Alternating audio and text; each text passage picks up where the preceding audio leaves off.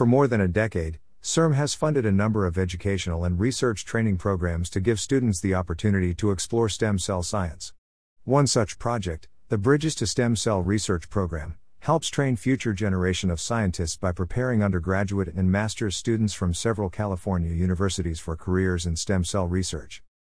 Last summer, the Pacific Division of AES organized a Moving On from COVID-19 virtual forum specifically focused on students of science presenting their future career and research plans through 3 to 5 minute descriptive videos. Samira Alwahabi, a Bridges scholar and undergraduate student majoring in biological sciences at California State University, Fullerton, was one of the many participants who submitted a video detailing their current work and future aspirations.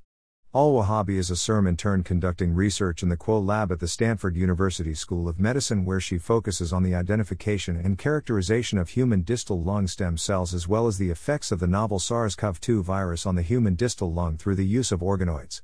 Her video, which you can watch below, was recognized for Best Video Submission by an undergraduate student.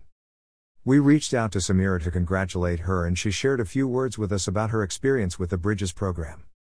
Greater than I am very grateful to the XF Bridges to Stem Cell Research Program for giving me the opportunity to pursue research in the Quo Lab at Stanford University.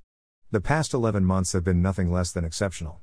I have learned more than I could have even imagined and have been able to really solidify my future career goals through hands-on practice and interactions with professionals at all levels in the field of medical research.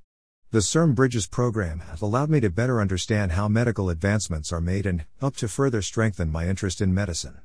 My future career goals include a career in medicine as a physician, where I will be able to use my research experience to better understand medical innovations that translate into improved quality of care for my patients. Congratulations, Samira.